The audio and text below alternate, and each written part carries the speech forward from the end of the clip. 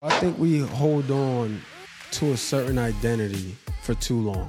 The Cabo trip I was talking about. I had a lot of shit going on at that time, you know what I'm saying? And my cousin was just murdered. It was a wild time.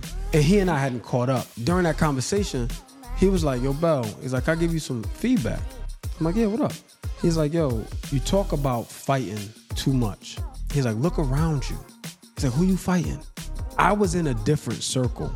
Every person that was there was successful, and we were all black. So you holding on to, and he didn't say this, but how I received it, it's like you're holding on to something that no longer serves you. That identity that I was holding on to, my reputation, right? Like all of that, like that served me while I was a kid here, right? Like getting through what I needed to get through, but I'm no longer that person. But you also have to allow yourself through your actions to take yourself somewhere else.